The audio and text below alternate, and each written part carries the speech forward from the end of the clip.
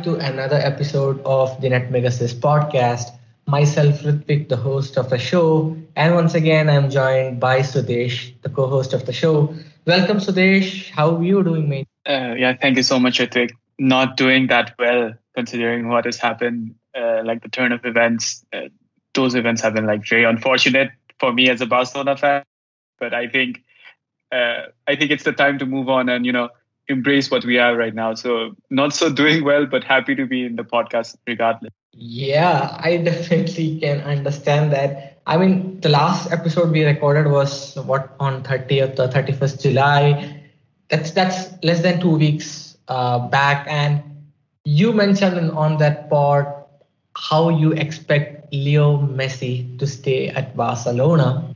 2 weeks later, he is no longer a Barcelona player. He was no longer a Barcelona player for some time now since his contract was done at Barca. But there was always hope that he would re-sign. That's what you thought as well. That's what a lot of Barcelona fans thought as well. And I think that's what, a huge part of the football audience around the world thought as well. But what's happened has happened, and that's one of the discussions for today's episode. Lionel Messi to Paris Saint-Germain. What a big statement for PSG, especially considering the World Cup is coming on next year, 2022 at Qatar. Nasser Al-Khelaifi has probably got a diamond signing right in at the right time. Leo Messi and Neymar might most certainly be the two poster boys for next year's World Cup. And this is a big win for Qatar, more than it's for PSG. Yeah, whatever PSG does is directly associated to where the money comes from. So it's definitely going to be associated with Qatar. And considering the things that have been happening footballing wise in this country, like every single thing that happens in Paris, Qatar, directly or indirectly.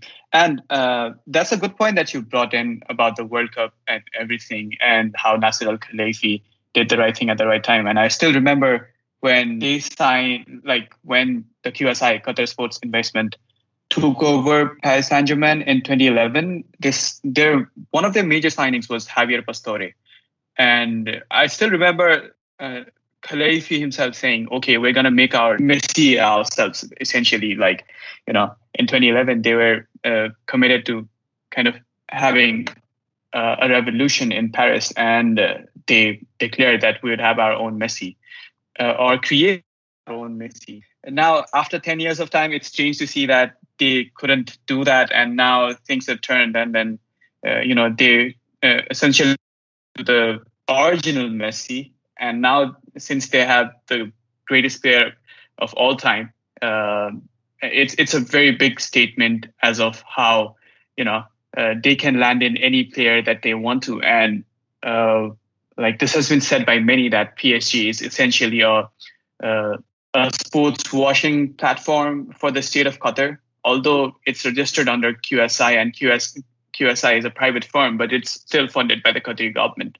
So there have been quite a few things that PSG have done right in the past few years, from signing Neymar to getting Mbappe and even reaching the UEFA Champions League finals. And now definitely signing Lionel Messi, and in this definite fashion, and getting the edge over their European rivals, Barcelona.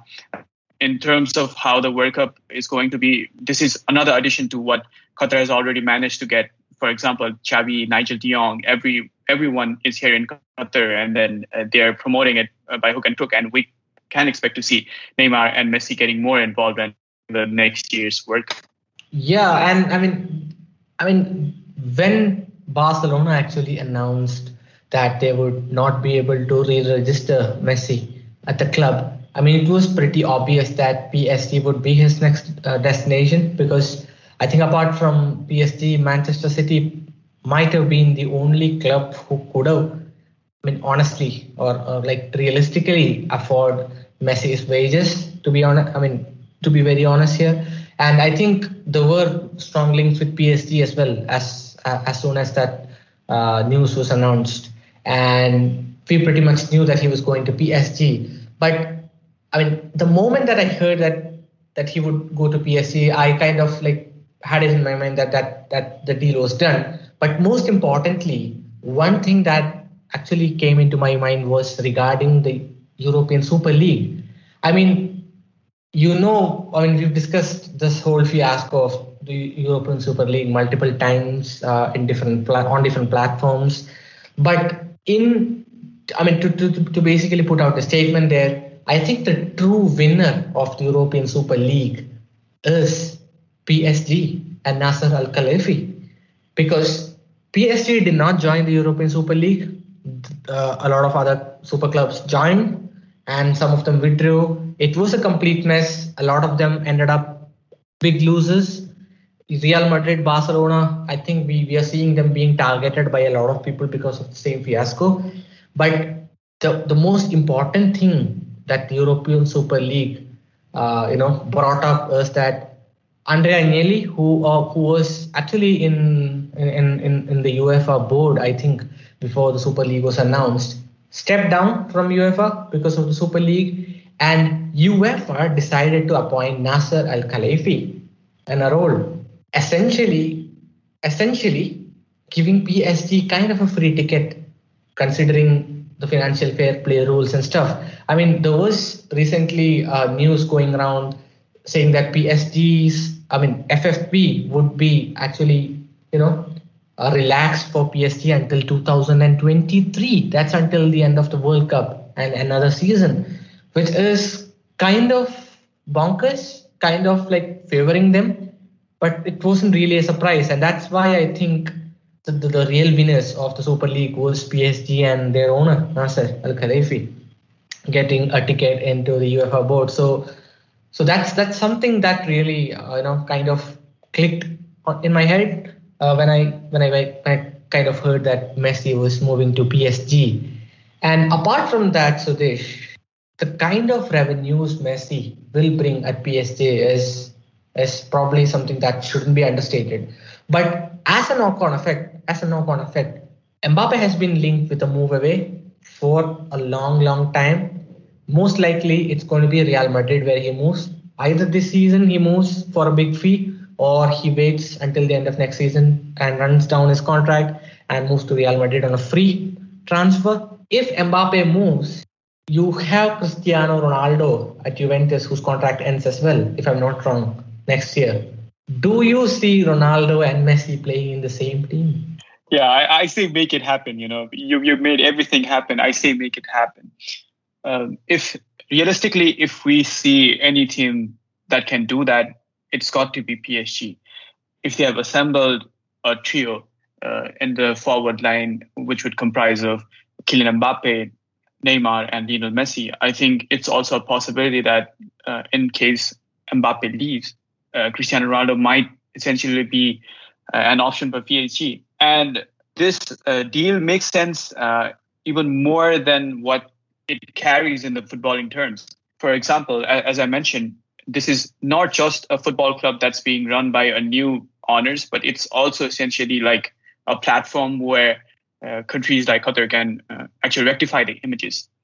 The City Football Group, Manchester City, was essentially a practice from the UAE or Abu Dhabi to set their foot and then clear up their reputation in front of the European audience. And PSG is essentially the same move, but by a different state. So they would get the traction and everything that they want to get through this football club. Let's face it, income and money has never been a constraint for these state-run clubs. They're here for, I guess, a broader purpose. And considering that Kylian Mbappe lives for Real Madrid, I definitely see as an option that Nasser Al Khelaifi would consider. And he's definitely, as you mentioned, is in one of the most powerful positions in the UEFA. And if you see his history, he has had that ability to step up his game. For example, he was a top-class tennis player from Qatar in his sporting days. And then he necessarily made the Qatar Tennis Association a grand success. And then he was chosen to lead Qatar Sports Investment and BN Media Group. He's still the chairman of BN Media Group. And then he made the stride to leading PSG. So he holds the power of UEFA as now. And this isn't going to be a problem for him. It's just if Ronaldo decides to leave and if Paris are interested in him, I definitely see that happening. Yeah, I mean, if there's any like you mentioned, if there's any club who's capable of doing it, it's definitely PSG at the moment. So yeah, that could be a real possibility. But let's probably end the Messi chat with by discussing the footballing angle of the same.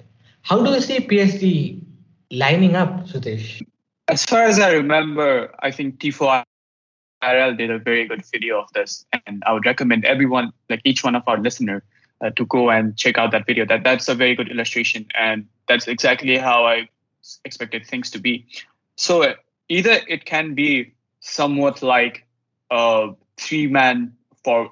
Let's not talk about the midfield and defense because, frankly, I guess no one even considers the other things that we're going to see, although there are likes of Ramos and Gini Wijnaldum making their appearances or claiming for the spots in the midfield and the defense. Let's talk about the forward line only. So there are essentially two possible scenarios that I can see happening in this case.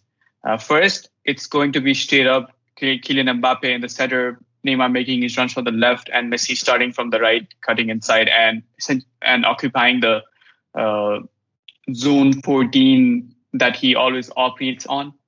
And the next that I can see is Messi starting in zone 14. That's essentially being an attacking midfielder. So it can also be Messi as an attacking midfielder, Kylian Mbappe as a straight forward, and Neymar from the left and Angel Di Maria from the right. That also makes sense. And in an alternative, or if you need some changes at the halftime, or even for an alternative case, you also have someone like Icardi who can come and then poach in front of the box and essentially convert chances that creators like Messi and Neymar create in abundance. So my first choice with how Mauricio Pochettino goes in, I can expect him to play Verratti as a number 10, which he has done in the past in his tenure at Paris. So I see Messi coming on from the right, like from his MSN days, and not just confined to the right, but playing in the space between those two. And so that's my pick. In footballing terms, it's going to be Neymar on the left, Mbappe on the center, and then Messi starting from the right, but not essential. That's only on the paper, and him occupying a more diverse role in the center of the pitch, just in and around the box. And I mean, something that's been again running around social media is like different informations. I've seen people post visuals where Achraf Hakimi is a third centre back, which kind of made me chuckle a lot. But yeah, apart from all those all those Messi lineups, I think it's going to be a really tricky situation for Mauricio Pochettino. He has so many amazing players at his disposal.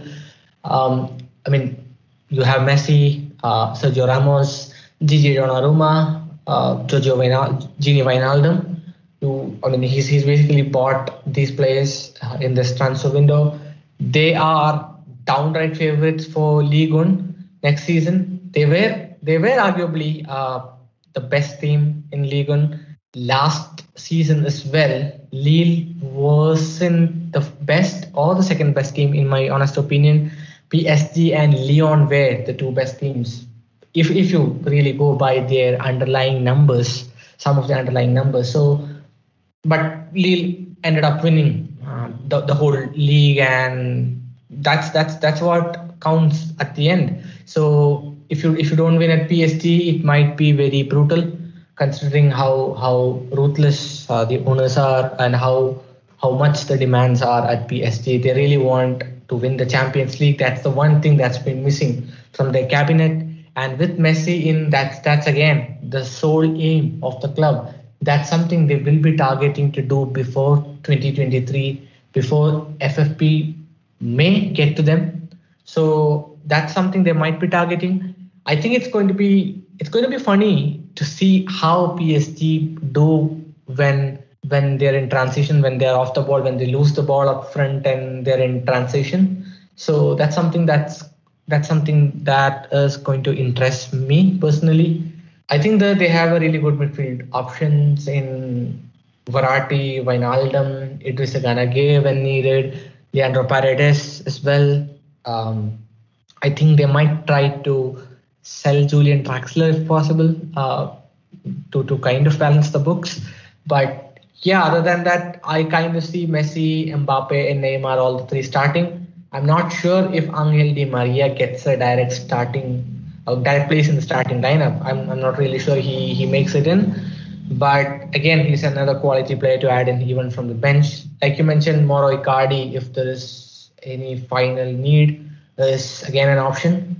And he's again been linked with a move to Atletico Madrid, a swap deal with Luis Suarez. I'm not sure how legit the rumor is, but again, that's something which is even more crazy. So there are a lot of different options for Pochettino, and it's going to be interesting to see how they line up. So yeah, that probably brings us to the end of the messy chat, and we will now get on to some of the nice Patreon questions, which might make for a good discussion for the rest of the episode. Dieter, who's one of our founding patrons, you should say, he's there supporting us from the very start. He sent us some really nice questions as well, and we're going to be discussing his questions, Sudesh. And we'll start with the first one. What do you expect of Brentford this upcoming season? Asks Dieter. Oh, all right. So very interesting question. And just to set it up with the context, as I always like to do, they're back at the top flight after 74 years. And finally, after, a last-minute heartbreak in 2019, 2020, Brentford essentially are in the top flight of the Premier League, in the English football. So Brentford have been a team that are amongst the most talked teams in football Twitter, especially by the analysts and people that love to see how a club is run or how the scouts work. And they are an interesting team to watch in a sense that they have successfully finished third in their last two campaigns at the championship. And one thing that I think most people don't realize is that championship is a very hard league to master. There are various factors. For example, you have to compete for, I suppose, 50 odd games a season, and the schedule is very tight. The league is longer. That's the main thing that makes it very daunting. And even the sides that have thrived in the Premier League and then slipped down in the Championship have struggled because of the daunting schedule and how the teams are physical and everything that's concerned to it. So they've done quite well and been consistent in the past two seasons.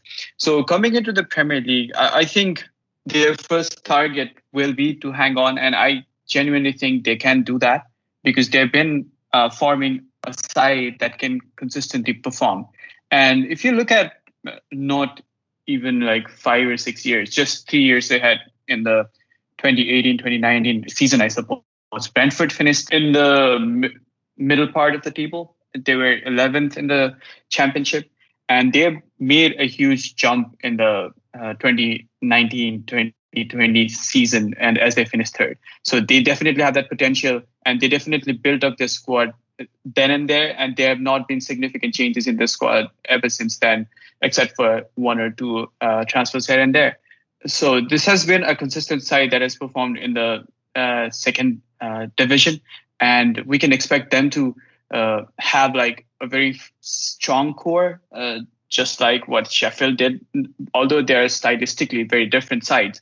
But the box ticks in a sense that they have that capability to hold on things. So the realistic expectations would be for them to somehow cling on the Premier League and cause one or two upsets here and there.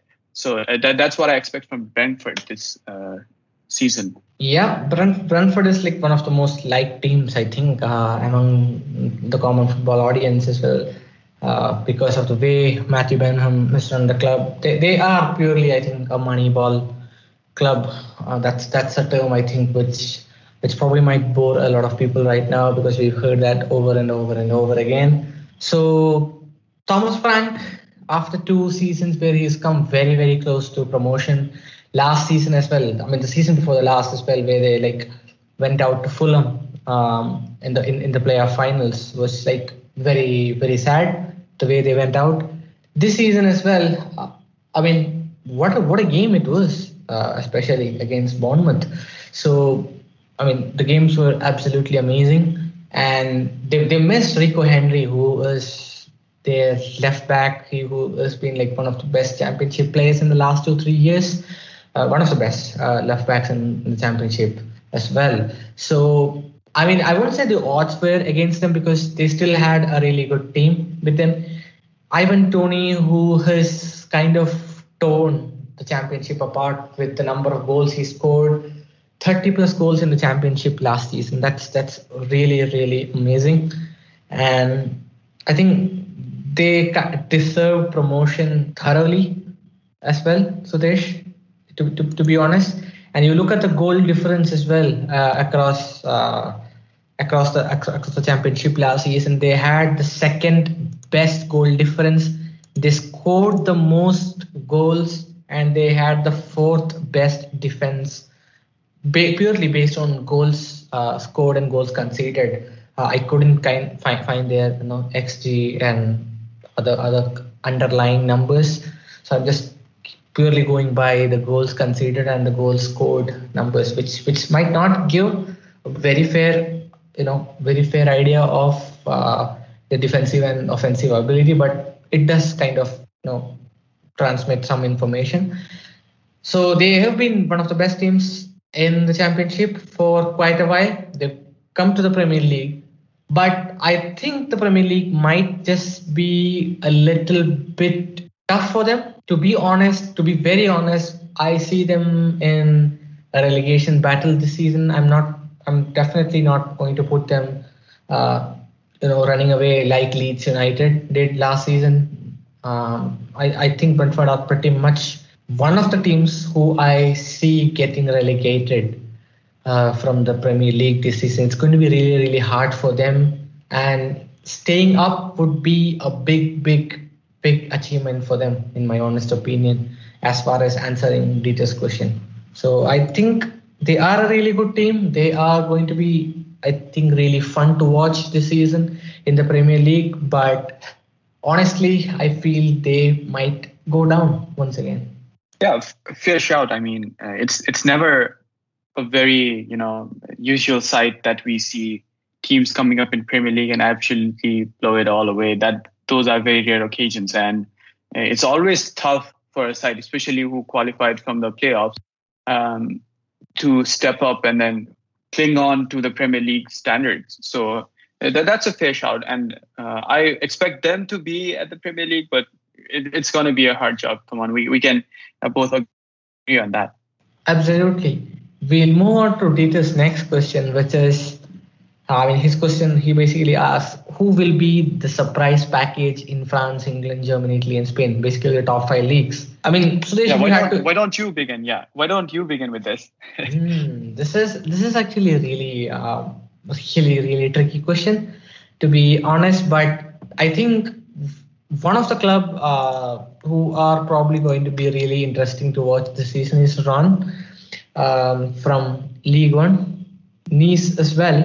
I think because they've done some really nice business in the transfer market. Rennes have actually bought in Loic Bade from Lens, who is a really talented young centre-back.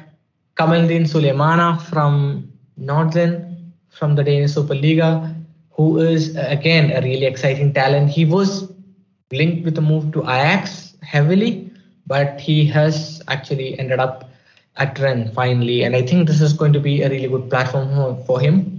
They have Edward Camavinga as well, who is another young talent.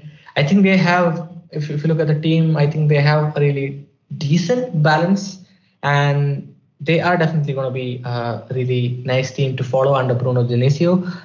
So I think they are one of the team to look forward to. OGC Nice as well, especially because again they've also done some really good business, and yep, those two are the teams from France I would really ask people to have a look at. Lyon, because of Peter Bosz, who is kind of a manager I like, and I think this probably might be his last big bet at a big club because of the way his career has panned out. And I think his Lyon is going to be an interesting watch as well. Yes, they've lost Memphis. That's a big loss. It's going to be really hard to recoup his goals, but I think they do have enough firepower there. Lucas Paqueta had a really good season last time out, and Maxence Kakere, Houssem who's been linked with a move away all summer, but still hasn't moved at all. Toko Ekambi, I guess they are close to agreeing a deal for Shazan Shaqiri from Liverpool as well. He's going to be a decent option, I guess, for Lyon from the bench. So yeah, Lyon are also another team who I would probably keep an eye out on. And those are the teams from France. From England, Aston Villa, definitely, if you follow the transfer market, they've done some really amazing business in the market. Emi Buendia, they've lost Jack Grealish, but they bought in Emi Buendia, Leon Bailey from Leverkusen. Danny Ings is a signing that they brought in, but I'm not really thrilled about that because I'm not really sure if Danny Ings would be a huge success at Aston Villa. If they are planning to play two up front with Ollie Watkins and Danny Ings, it might suit Ings more, but I don't see him probably, catching up to his Southampton form if it's again a 4-3-3-ish formation. But Wendia and Bailey are two players I really, really like, and I think they are definitely a team to look out for this season. Leicester, obviously, an obvious pick. I think this would be. They've strengthened their team as well. Patson Daka, Sumare as well. They have, I think, agreed a deal for Yannick Vestergaard because of Fofana's injury. They've signed Ryan Bertrand as well on a free transfer. They've done some really good business. They have Harvey Barnes returning from injury. James Justin probably might be back sometime this season as well. So they have a really young and really quality team. After missing out on the Champions League for the last 2 years, they've come very, very close, but they're kind of bottled it at the very end. So it's going to be really interesting to see if they manage to break into the top four. I think fifth is a fair shout for them. It's going to be really hard to break into the top four, but they are going to be a really surprising team to watch. I think these two probably are my picks from England. Graham Potter's Brighton, as always, for me would be an interesting choice. And I think surprising, since Bodita mentioned surprises, I think it wouldn't surprise me if we see Southampton in a relegation battle this season. It's really sad to see what's happening there, the lack of business, them losing star players. So it wouldn't really surprise me to see them in the bottom half fighting for relegation to stay up. And it wouldn't really surprise me if they end up going down either. So these are few of my picks, Sudesh. I'll leave it to you for Spain and Italy. Yeah, fair enough. I mean, in Spain and Italy, I don't see like that much of surprising or those fairy tale dynamite packages coming up. But one team that I guess should put an eye on would be Rayo Vallecano. They're back at the Spanish Liga this time around, and they had like excellent bustle season in the Segunda Division, and they didn't necessarily qualify. And they've been doing quite well with some standout players that might hurt the big ones. So Rayo Vallecano would be my pick. They would not essentially surprise that much, but they could surprise here and there, and still they might end up in the relegation battle. Is what is very interesting. And from Italy. I have not followed Italian football this much this time around, but considering the players that they're lost and they're continuing to lose, I see Inter Milan not in a very good position as they would have liked to start their title defense. I mean, Romelu Lukaku is off to Chelsea, and although they have additions in the form of Hakan Çalhanoğlu and spontaneous transfers here and there, I don't see them being in a very comfortable position as well. And neither do I see Juventus being that a very dominant old lady that they used to be. It's going to be a very evenly matched competition. So I would not be surprised if Inter Milan struggled this time around because of there's always a very steep climb up and a steep climb down. That was not necessarily as steep for Inter Milan, but Inter can definitely come downwards and know this better than a Liverpool fan, right? So those are my picks. And a Barcelona fan as well in me. That's fair. And I think I was talking about OGC Nice as well. Christophe Galtier obviously is the league-winning manager with Lille last season. They've added a lot of really talented players, Calvin Stengs, Jean-Claude Todibo. They signed Mario Lemina, a couple of other players, Melvin Bard from Lyon. He's very young, but he was expected to actually make the step up and play more minutes for Lyon this season, but he's moved to Nice. So they are a really amazing team to watch or look forward to in League One this season. And we've actually skipped the Bundesliga, sadly, but so I would actually like to look at the Bundesliga as well. Stuttgart, for me, under Pellegrino Matarazzo, is a really interesting team to watch. They got promoted the season before last, and last season they were actually good in the Bundesliga. I loved watching them play. They had a really big result against Dortmund in one of the games. They finished 9th, which is really good with 45 points. Which is a really nice way to come back into the Bundesliga. Union Berlin is another club. I think they have kind of exceeded expectations. They're a really nice club to vibe with as well. I think they have also been really good in the Bundesliga. These two clubs, I think, probably should actually be fighting for a Europa League spot this season. They have two really good managers as well. But apart from these two, the really obvious choices, Borussia Mönchengladbach under Adi Hütter, who was Eintracht Frankfurt's manager last year. There's been a lot of manager merry-go-round there. You have Mark van Bommel at Wolfsburg this season. Then you have Marco Rosa at Borussia Dortmund. It's going to be really interesting to see how well he does at Borussia Dortmund.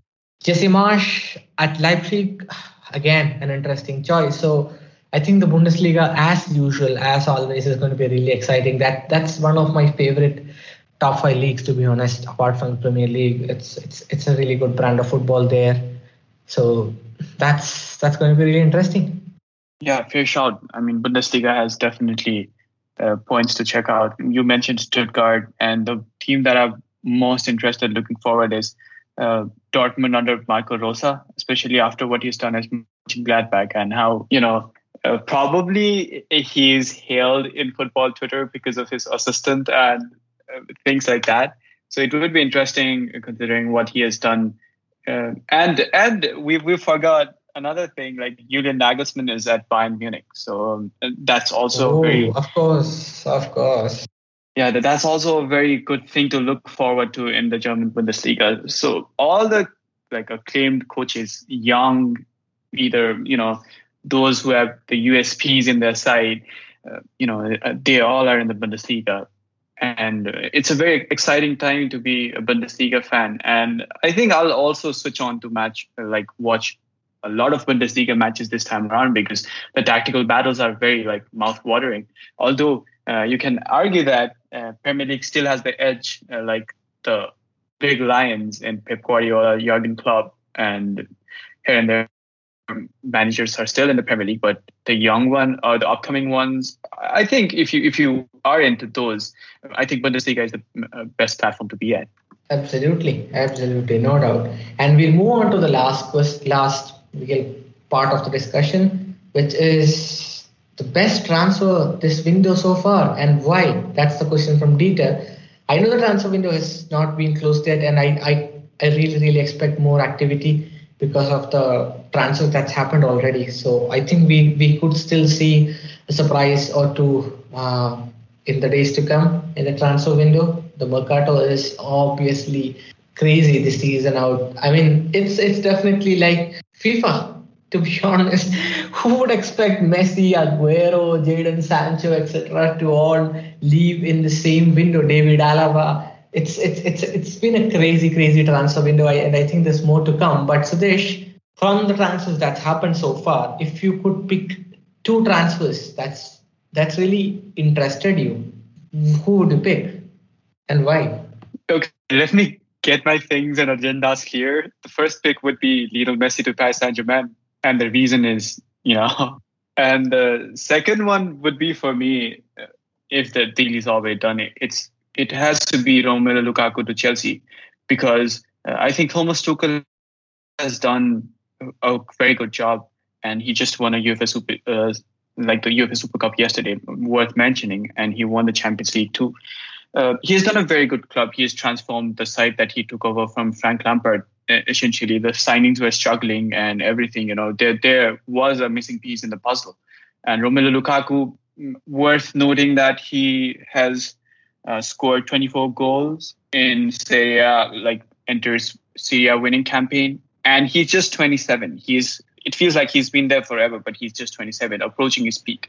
So a striker of Lukaku's caliber, who has already scored 96 goals in the Premier League and is 27, is in his peak, and still has a comfortable at least 3 years in his game, coming into Tuchel's team, and with the studded lineup that it has, I think that excites me the most. And it fits in perfect. It doesn't it? Like Chelsea realized last season that you cannot place Timo Werner in the center forward position. He's better off from the left, and he does a lot of things right.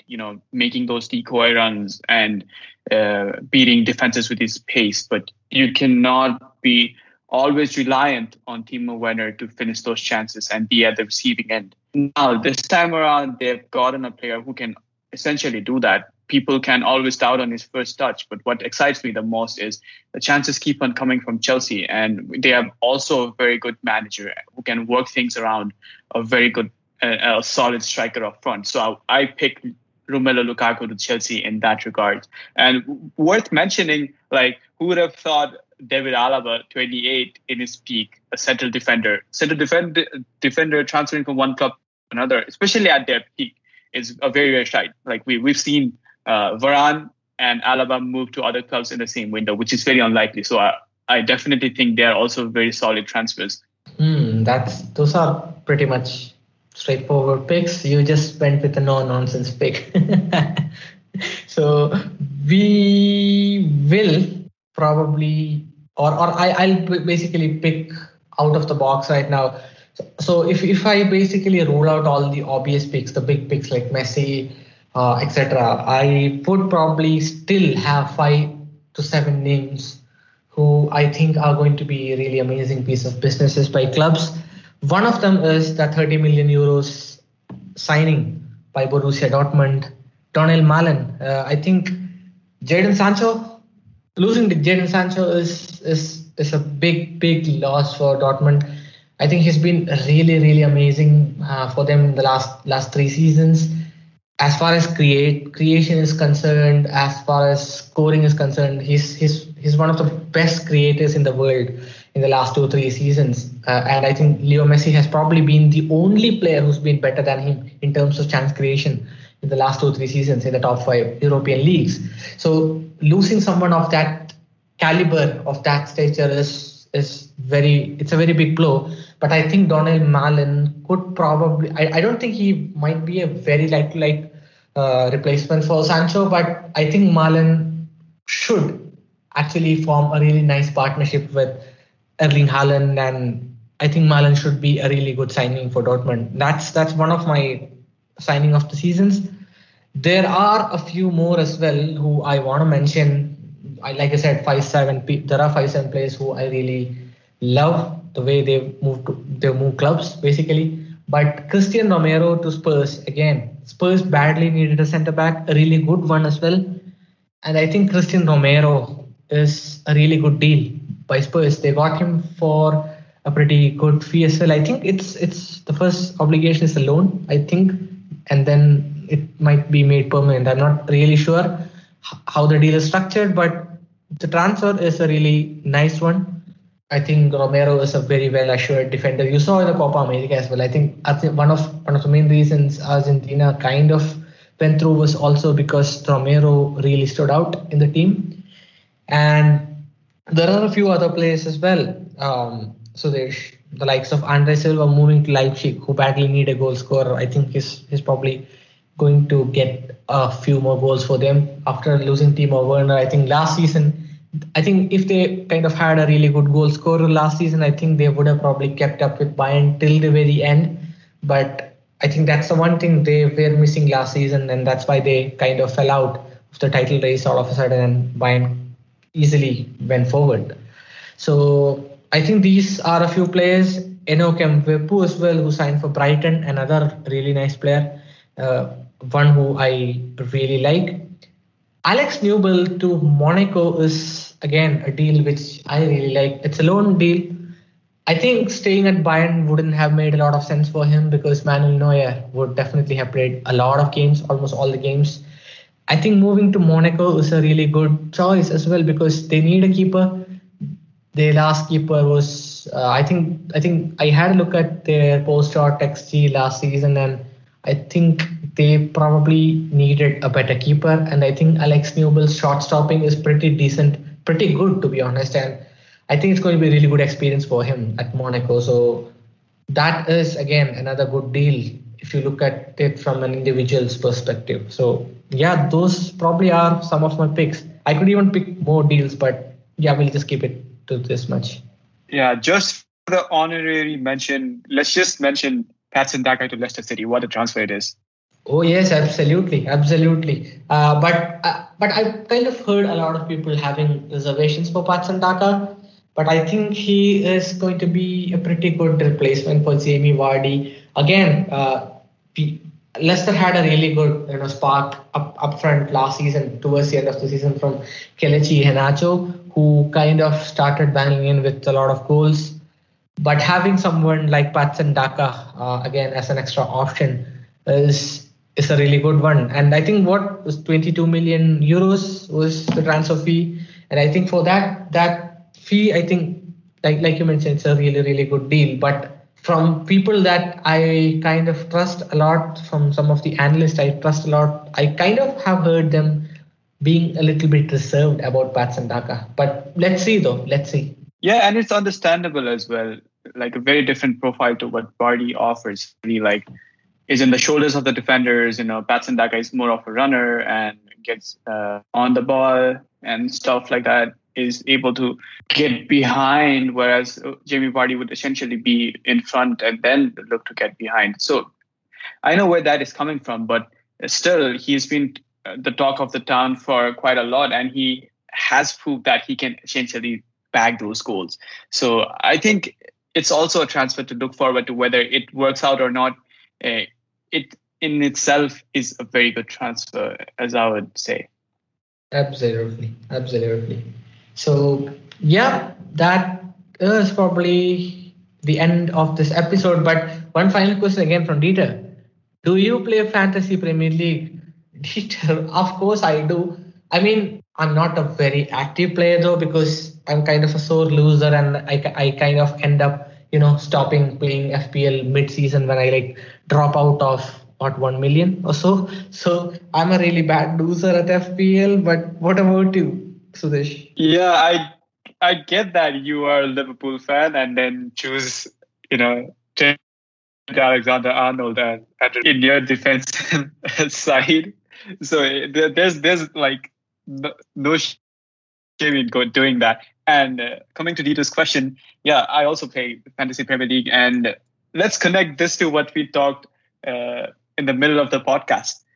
So this time around, I've kept Ivan Toney in my team because I think he will be one of those players like Patrick Bamford or Timo Pukki who would be the goal scorers for their side and would bag. If their side score, it's highly likely that they would be the goal scorers. So yeah, I definitely play Fantasy Premier League, and I just left you a tip on who to pick if you have like a budget constraint and you want a striker that's not expensive and also likely to score some goals.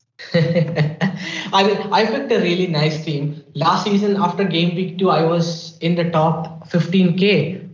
And I kind of thought, how stupid of me, but I kind of thought that I would probably make it into the top 10K by the end of the season. But how wrong was I at the end of the season? So yeah, so I kind of picked a team as well, but looking forward to it later.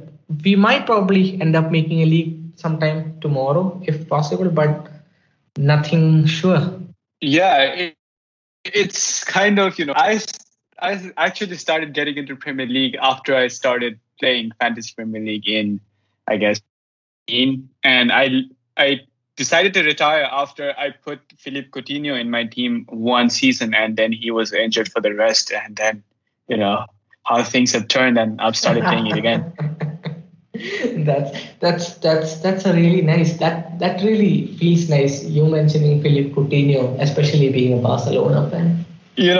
I say be happy with what you have now, since the Holy Grail has gone. Yep, that sounds very reasonable. So, yep, this brings us to the end of this episode. Thank you so much for listening to our show, to our ramblings, and we will be coming up with more episodes because the season starts this week. We will have more content to present. We will have really amazing topics to discuss as well. So, wishing you all a very, very, very happy new amazing football season. Until the next episode, this is bye bye from Ritwik. And this as well.